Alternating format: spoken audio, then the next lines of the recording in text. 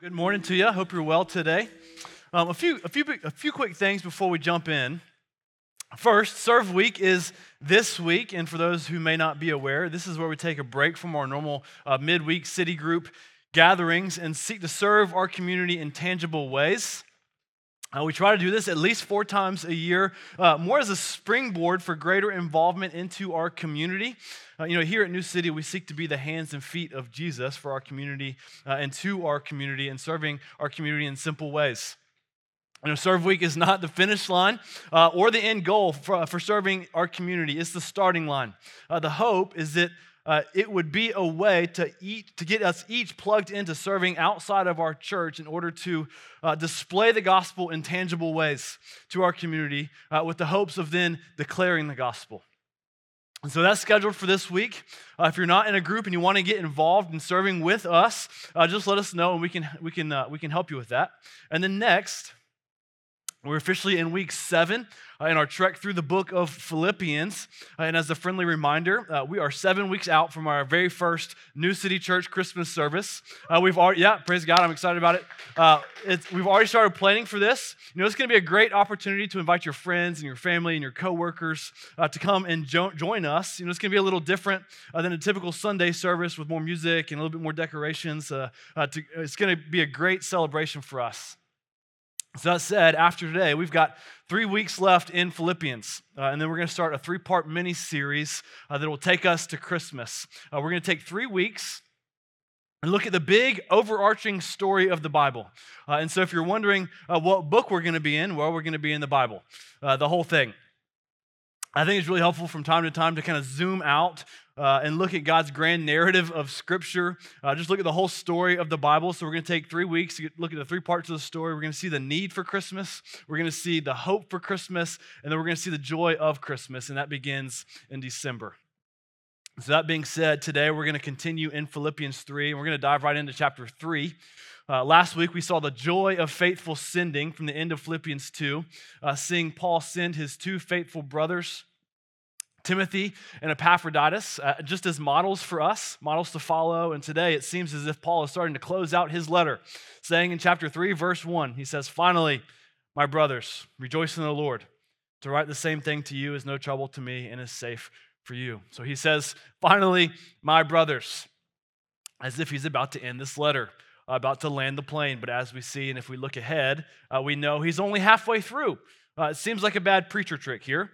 But in fairness to Paul, in post-classical Greek, this was used as more of a transitional statement that maybe should be translated as, "So then, rejoice," or "Moreover, rejoice." And then Paul goes on to say, as he repeats this command to rejoice by saying, "To write the same thing to you is no trouble for me and is safe for you." And so to transition from our example of Timothy and Epaphroditus from last week, and then to our next section to today, he says, "Rejoice. This is good for you. This is also good for me. Rejoice. No matter what's going on around you, rejoice in the Lord. This is medicine and it's strength for your soul. Rejoice and give thanks today." Because then he goes on to point out a few troubles they're facing. And then he makes a stark contrast. He gives a warning. And what we're going to see here in our passage is a comparing and a contrasting. I don't know if you've had to make any decisions here recently. I can think of maybe a few we've each had to make. But maybe nothing quite like trying to decide when and if a family moves to a minivan, okay? This is a big decision. This is a big step. We've had a few hard decisions to make in our life, but this was one that was really hard. It was at the top of the list. It's not really a problem when you have 2 kids, but as soon as you have 3 kids and all 3 kids are in car seats, it creates quite the dilemma, okay? It's quite the problem. And so, like many other families, we're forced to make a tough decision. So just like every major decision, what do? We have a pros list and a cons list, drawing a line down the middle of the page. Pros on one side and cons on the other. And maybe we can say pluses and minuses or gains and losses. And so in the gains column of the minivan, the first thing we write down is, they tend to be less costly than the larger third-row SUV competition. And then secondly, in the gains column, they have bucket seats. And well, my friends, today we can know that 3 car seats, those third row seats, are not easy to get to when a car seat is in the way. It's difficult. It's a real dilemma. And then lastly, you're essentially driving a spaceship. There is tons of room. They are very spacious. I think we can all agree that as soon as you step into a minivan, it's an immediate party.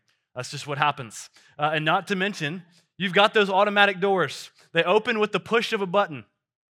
And with 3 kids, strollers, car seats, handful of groceries, baby carriers, that button, let me tell you, that is the real deal. That button, when the doors just fly open, unbelievable. It will change your life. And then on the other side of the paper, in the lost column, the only thing you have to write down is minivan. That's it. Minivan. It's a minivan, enough said. And so this was a tough decision for us. It was grueling. And well, we have been on Team Minivan for about 5 years now. It was the button that made the decision for us. That was the deciding factor for us. The button is the real deal. And so this is similar to what we have on our hands today. Paul is painting a contrasting picture for us. He's drawing a line down the middle of a piece of paper, and on one side he writes loss, and on the other side he writes gain. And so that said, to structure our time, we're going to split our time by seeing number 1, Paul's loss, and number 2, Paul's gain. Normally I would give you our main idea up front, but not today. Today's going to be a little different. Today I want us to wrestle with the weight of this decision. For those who may not be aware of Paul and who he is, he's the guy who's writing this letter. He's writing from a jail cell to the Philippian church. Paul has been through quite a bit. He's been through a lot, but he's writing this letter as a means to encourage this group of people, to encourage the Philippi church. And so that said, before we get into our gains and losses columns, I want us to look at the second verse to wrap our head around this so we can understand and see how it affects the rest of our passage. Look what Paul says in verse 2. He says, look out for the dogs, look out for the evildoers, and look out for those who mutilate the flesh. And as I've said, Paul is starting to set up a contrast between gains and losses. And before we get there, in verse 1, again, he reminded us to rejoice, to remember it's good for us to rejoice. And then right after that, he gives us this 3-part warning. And it's 3 parts to look out. There's 3 phrases here. He says, look out for the dogs, look out for the evildoers, and look out for those who mutilate the flesh. And what's interesting that commentators point out here is that he's not pointing to 3 different groups or just generically saying, be on the lookout. No, he's pointing to a specific group of people called the Judaizers. And what's interesting about this verse in the original language was it had a bit of an alliteration. And so when it was said, there was emphasis added. This was like good old-fashioned smack talk. That's what was going on here. Because with this was a bit of ironic sarcasm. Because these 3 phrases, they were often used by the Judaizers. And so Paul is turning what they often said, and he's turning it around on them, back on them. And when he says, look out for the dogs, this was commonly said by the Judaizers. They often said it they often said this to those who are not keeping the dietary laws. And this language was often said for those who were not of the Jewish heritage. It was a derogatory term. It was a mean statement. It was derogatory because during this time, there was no such thing as a sweet puppy dog. That didn't make sense. Puppies and sweetness, they didn't go together, okay? Dogs were considered nasty animals. And then Paul says right after that, continuing to press in, he says, look out for the evildoers. He's calling them evil because ironically, they paid so much attention to upholding the law, they missed the one who fulfilled the law. They completely missed the good news of Jesus because of their quest for the law, which in turn made them evil workers because they promoted the law and did not promote Christ. The law was and is important, but it's an extreme burden without Jesus. It's a massive burden without the gospel of Jesus. And then thirdly, the third and final punch here, Paul says, look out for those who mutilate the flesh. And what's interesting here is that in the original language, this would have sounded much like the word circumcision. And so these Judaizers, in essence, were commonly known to use their religious resume, what they've done, their accomplishments, and their traditions they upheld for confidence. Now, I want you to hold on to that idea of a religious resume because we're going to use that quite a bit today. And I think we get this because when we go to college or when we get a job or go to work, we're trying to build a resume for work. to see what you've done, to see if what you've accomplished is good enough to get you accepted into the job, to see if your resume is good enough. Well, this happened in religious circles too. This idea of building a religious resume based off of what we do in order to be accepted by God. And so these Judaizers, they had great confidence in themselves. They had a great religious resume. They thought they were the real deal because they upheld the law, which is why Paul says what he says next. He's showing this stark contrast of their false gospel with the true gospel. And so that said, look at verse 3 with how Paul compares the Judaizers to himself and the Philippian church. Paul says in verse 3 in contrast, "For we are the circumcision who worship by the Spirit of God and glory in Christ, Jesus, and put no confidence in the flesh." And so Paul writes verse 3 in contrast to verse 2. In essence, he's saying the Judaizers emphasize circumcising their flesh, but we emphasize circumcising our hearts. That's done by God's Spirit. The Judaizers emphasize what they did, their rituals, and their religious resume, how they upheld the law. And Paul says, no. It's not about what we do on the outside. It's all about what we believe on the inside. The Judaizers, they emphasized obeying rules, what was on the outside appearance, what they've physically done. And Paul says, no, watch out for these people. It looks like Christianity, but it's not Christianity. It's not. True Christians are those who have been given new hearts, who have been made new, not by what they've done, not by their religious resume, no, rather by what Jesus has done. By Jesus going to the cross. Their resume, our resume for everyone here today is not good enough. They needed, and we here today need Jesus' resume. That is the only way we're good enough for God. We need to submit Jesus' resume to God. We need to pass Jesus' resume on our behalf to God. And the only way that happens is by belief.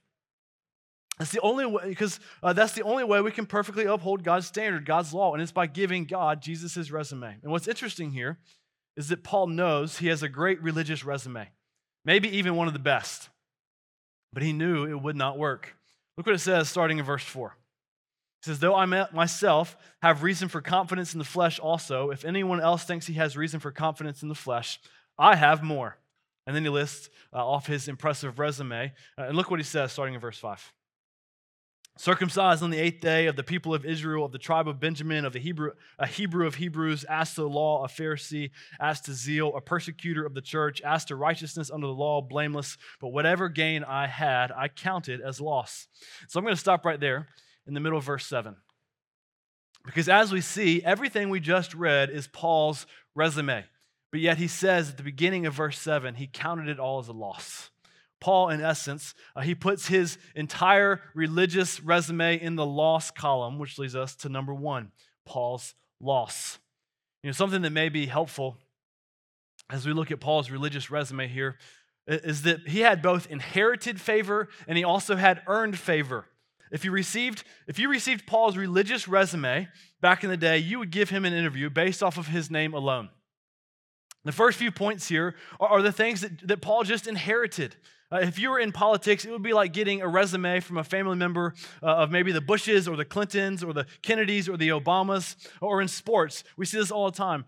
We've seen it with Bronny James. The kid, this guy has been on the recruiting watch list since he was about 12 years old. And why? Well, because LeBron James is his dad, okay? That's what Paul has going for him on his religious resume. But yet he counts it in the loss column.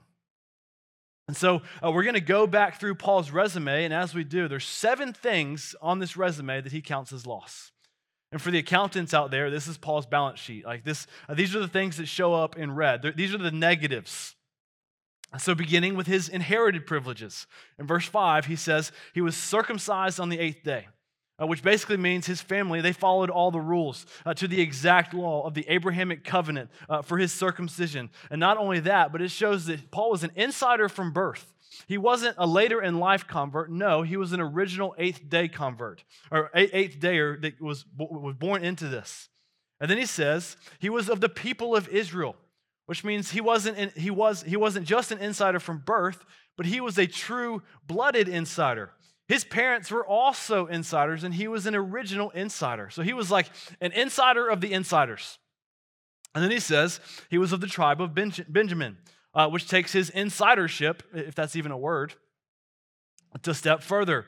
The tribe of Benjamin was the only tribe that remained faithful to Judah in the house of David after the death of Solomon. And so being from this tribe, this was a unique privilege. And Paul was from this tribe. In fact, his original name, Saul, he was Saul and then later became Paul. His original name, Saul, shows this likely being named after King Saul. Making him a top-tier insider of the insiders. Being in his family alone, it made him elite in his religious heritage. And then the last inherited privilege, he says he was a Hebrew of Hebrews, which means he spoke not only Greek, but he also both Hebrew and Aramaic, meaning he was very well educated, and he was privileged in his education. He knew both Greek culture and Hebrew culture. To say all these four another way, his family followed all of the right rituals. He came from a privileged ethnicity. He had a privileged rank and grew up in all the right traditions. Paul had a really big head start coming from his family, and he knew it. His resume, by his family alone, would get him into any interview he ever wanted. And then he goes on in his personal accomplishments to say at the very end of verse 5, he says, as to the law, a Pharisee. Meaning he wasn't just well educated, but he actually knew the law. He did everything possible to keep and obey the law. You know, we often talk about Pharisees in a negative light because Jesus spoke against them this way. But before Jesus came onto the scene to denounce their religiosity of these Pharisees, they were very well-respected people. They were a very well-respected group during this time. And then he goes on to say in verse 6, finishing off his elite resume, stating his last two accomplishments, showing he didn't just have an elite family name, but he had proven his work ethic as well. It was also elite. He said, as to zeal, a persecutor of the church, and as to righteousness under the law, blameless. Showing he was both a leader in zeal and righteousness in his community. His zeal to persecute the church before he was a Christian, this was well respected in his community. And in regards to his righteousness under the law, he says in confidence he was blameless. Notice he didn't say sinless, but rather he said blameless.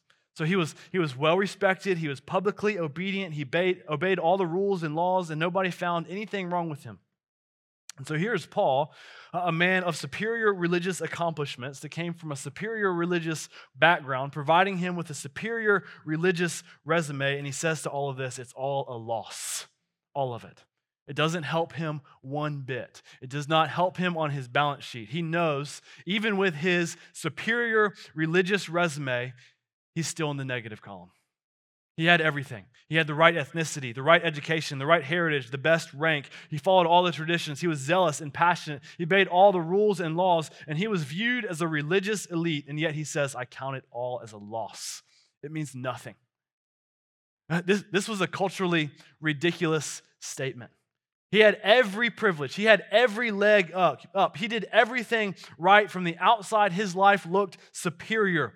But to that he said, I count it all a loss. Although we're not Judaizers here today, it's very easy for us to fall into this exact same trap. Thinking chasing that the gain in our life, the gain in my life is my perception, my family, my job, my education, my politics, my grades, my social status, my friend group, being noticed for my service. We could go on and on and on about the things we seek and find as gain. And Paul says to that, no, it's counted all as a loss. And notice what he says in verse 7. He says, but whatever gain I had, I counted as loss. And then he clarifies why it's a loss. And he says, it's a loss for the sake of Christ. And he goes on verse 8. Follow along with me. It says, indeed, I count everything as loss because of the surpassing worth of knowing Christ Jesus my Lord. For his sake I have suffered the loss of all things and count them as rubbish in order that I may gain Christ and be found in him. So notice the extreme contrast here. When we look at his resume, when we look at his life accomplishments, the things he's built, and how he's established himself in his life, he looks at it all and says it's all loss. And in fact, in verse 8, he calls it rubbish. And rubbish is a much nicer word than what I think Paul is getting at here. You know, the King James Version here, I think rightly says dung. It was a word that was referred to animal or human excrements. He basically looked at his life accomplishments, his life and religious resume, and he compared it to a nasty, stinky, dirty diaper. That's just what he did. He compared his resume to dog poo. Okay, that's what he did. His resume, so to speak, was worth the same as a dirty diaper, to be tossed into a trash can and to rot into a landfill. And what's fascinating about all of this is when we start to remember the lifestyle that this then new life gained him. He traded in his stellar religious lifestyle that likely would have been very nice, but he said it was rubbish and he threw it away and he traded it in for something better. And you know what that far better thing got him? It got him, if you remember, it got him into a prison cell facing death. And not only that, we know from 2 Corinthians 11, this new life he traded for also got him beaten, lashed, stoned, shipwrecked. He faced many dangers, nearly died several times. He's been cold, hungry, and he's had many sleepless nights. He traded in his near-perfect resume for a resume full of toil and hardship. But yet in all of this, throughout this letter, he says he can rejoice with an incredible joy in the midst of all of it. Why? Because he knows he's gained Christ. In all of his challenges and troubles, Paul knows that his incredible gain, that he has gained Christ. And so to that we see, number 2, Paul's gain. Paul gave up his elite religious resume and traded it in for an incredibly difficult life full of anguish and pain and troubles. And yet in his gain column, he writes, Jesus Christ. That's it. Jesus Christ. Paul has gained Jesus, which is way better. This is far better than the religious resume could ever get him, because when he gained Christ, he also gained Jesus' resume. Brothers and sisters, when we get down into the nitty-gritty of the Christian faith, today's passage, it speaks volumes. Because listen carefully. If we live a nice moral lifestyle, if we follow all the laws and rules, if we come to church, if we serve on Sunday, if we're part of a small group, if we serve in our community, if we have a good job, a polite family, and a happy marriage, but if we do not have Christ, Paul says it's all rubbish. It's loss. It's all dung. But yet if we have Christ, we have the greatest treasure we could ever imagine. When we have Christ, our incredible treasure that holds us and sustains us and encourages us and makes us new and clean. When we look at everything else, they start to lose their luster. And in comparison, they're rubbish. They're dung. Look at verse 8 again. He says, "Indeed, I count everything as lost because of the surpassing worth of knowing Christ Jesus my Lord." He says that knowing Christ is a surpassing worth. And we think of knowing Christ. When we look to God in His holiness, in His grandeur, in His majesty, when we look at Him and know Jesus, as Philippians 2 showed us, when we know that He is the name above all names, we know Yahweh, who is deeply powerful and deeply personal, who knows us and cares for us, who lives with us and dwells among us. Christian, remember this today.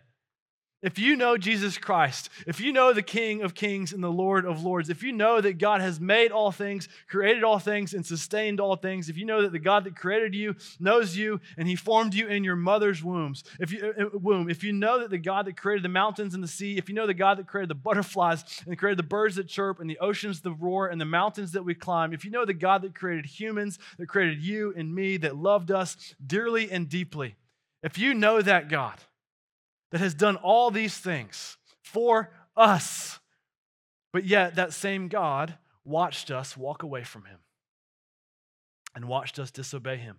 But yet in His kindness, in our filth and sin, while we were running away from God, this God that we know, He sent someone to rescue us.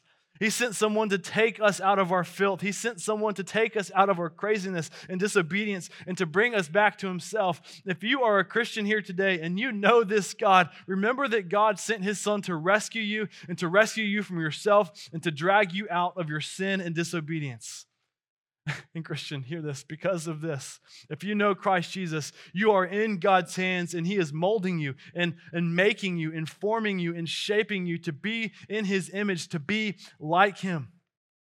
And this is not something that you have earned based off of your resume. No, this was a free gift that was given to you by grace, granting you access to Jesus' perfect resume to be given to God on your behalf. Through Jesus' life, death, and resurrection, by trusting in Jesus, that he died, defeated sin, and rose from the grave, we have become his beloved children. The gospel is such good news. We need this today. We were once rubbish, considered dung, but yet through the gospel, he takes us as rubbish and he turns us into rubies. Through the gospel, Jesus takes our resume of rubbish and presents to God for us his resume.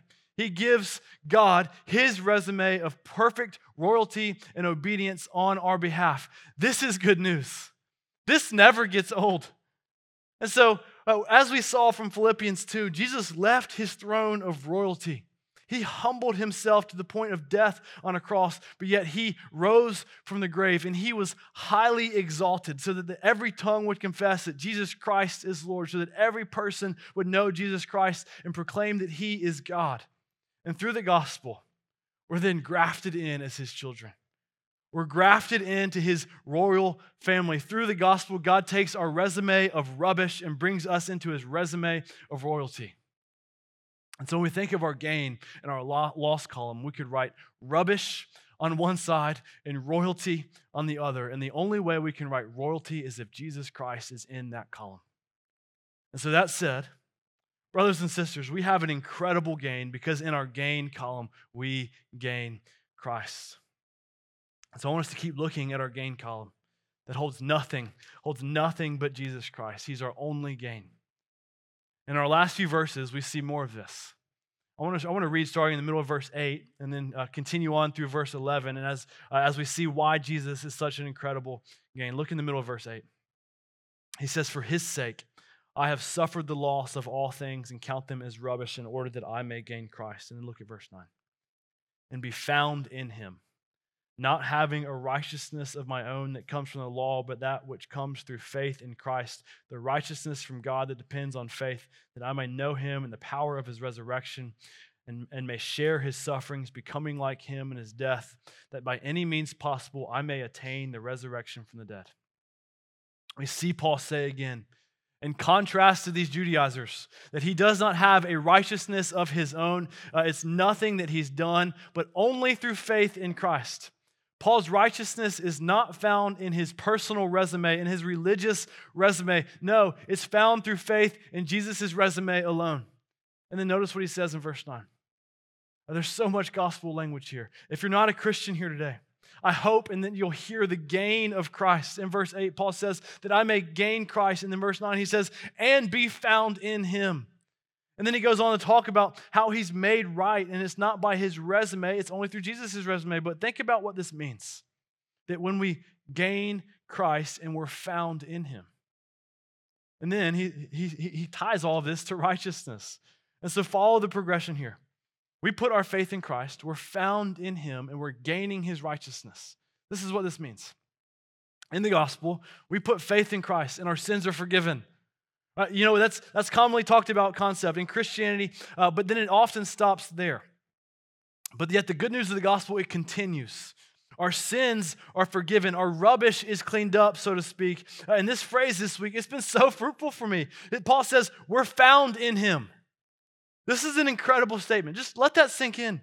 When we think about the relationship between God the Father and Jesus Christ and how they're so interconnected and interwoven in their relationship, just think about this. When God comes to Jesus, which is all the time, eternal, it's forever, into eternity, he's sitting beside God the Father next to him. And when God looks at Jesus, do you know what he finds? He'll look and find those who trust in Jesus, those who have gained Christ. He won't see our sin because we're found in Jesus. He won't see our failures because we're found in Jesus. He won't see how messed up we are because we're found in Jesus. And so get this, in the gospel, we're not just cleaned up, where our sins are not only forgiven, but we're also found in Christ. We're clothed with Christ's righteousness. And so think of this rubbish and royal language. Our sins are forgiven. We're cleaned up of our rubbish and sin. Our mess is cleaned up. Our sins are forgiven. But we're not just cleaned up and forgiven. We're then found in Christ. We're found in his royalty. What good news. This is an astounding privilege that we hold as Christ followers. And in essence, Jesus takes his royal robe and he puts it on us so that we can be found in him. Our sins are forgiven and Christ's righteousness is received, which not only cleans us up, but it provides incredible intimacy with God. This is an incredible gain of the gospel. And then if you remember from verse 10, he continues on with the greatness of knowing Jesus. He says that he may know him in the power of his resurrection. In the gospel, our sins are forgiven, we're found in Christ, we're clothed in his righteousness, and then we're infused with the power of the resurrection. Romans 8:11 shows us that the same power that rose Jesus from the dead lives inside of us to fight sin and walk in holiness, to walk in obedience, which is powerful and encouraging, and it fills us with great hope. We have, brothers and sisters, we have an incredible treasure that when we know Christ, we gain Christ. When we get this concept, when we receive Christ's righteousness, that as Christians, when God comes looking for us, he can find us in Jesus because we're found with Jesus. This is our incredible gain. And when we see our incredible gain, we see everything else as rubbish, as dung, as waste, as meaningless. And do you know what happens when we get this? We start to do really crazy things for the Lord. We start to take risks and make sacrifices. We start to give and serve in ways that don't make sense. We start to say things like what Paul says in the middle of verse 10, that he says, may share his sufferings, becoming like him in his death.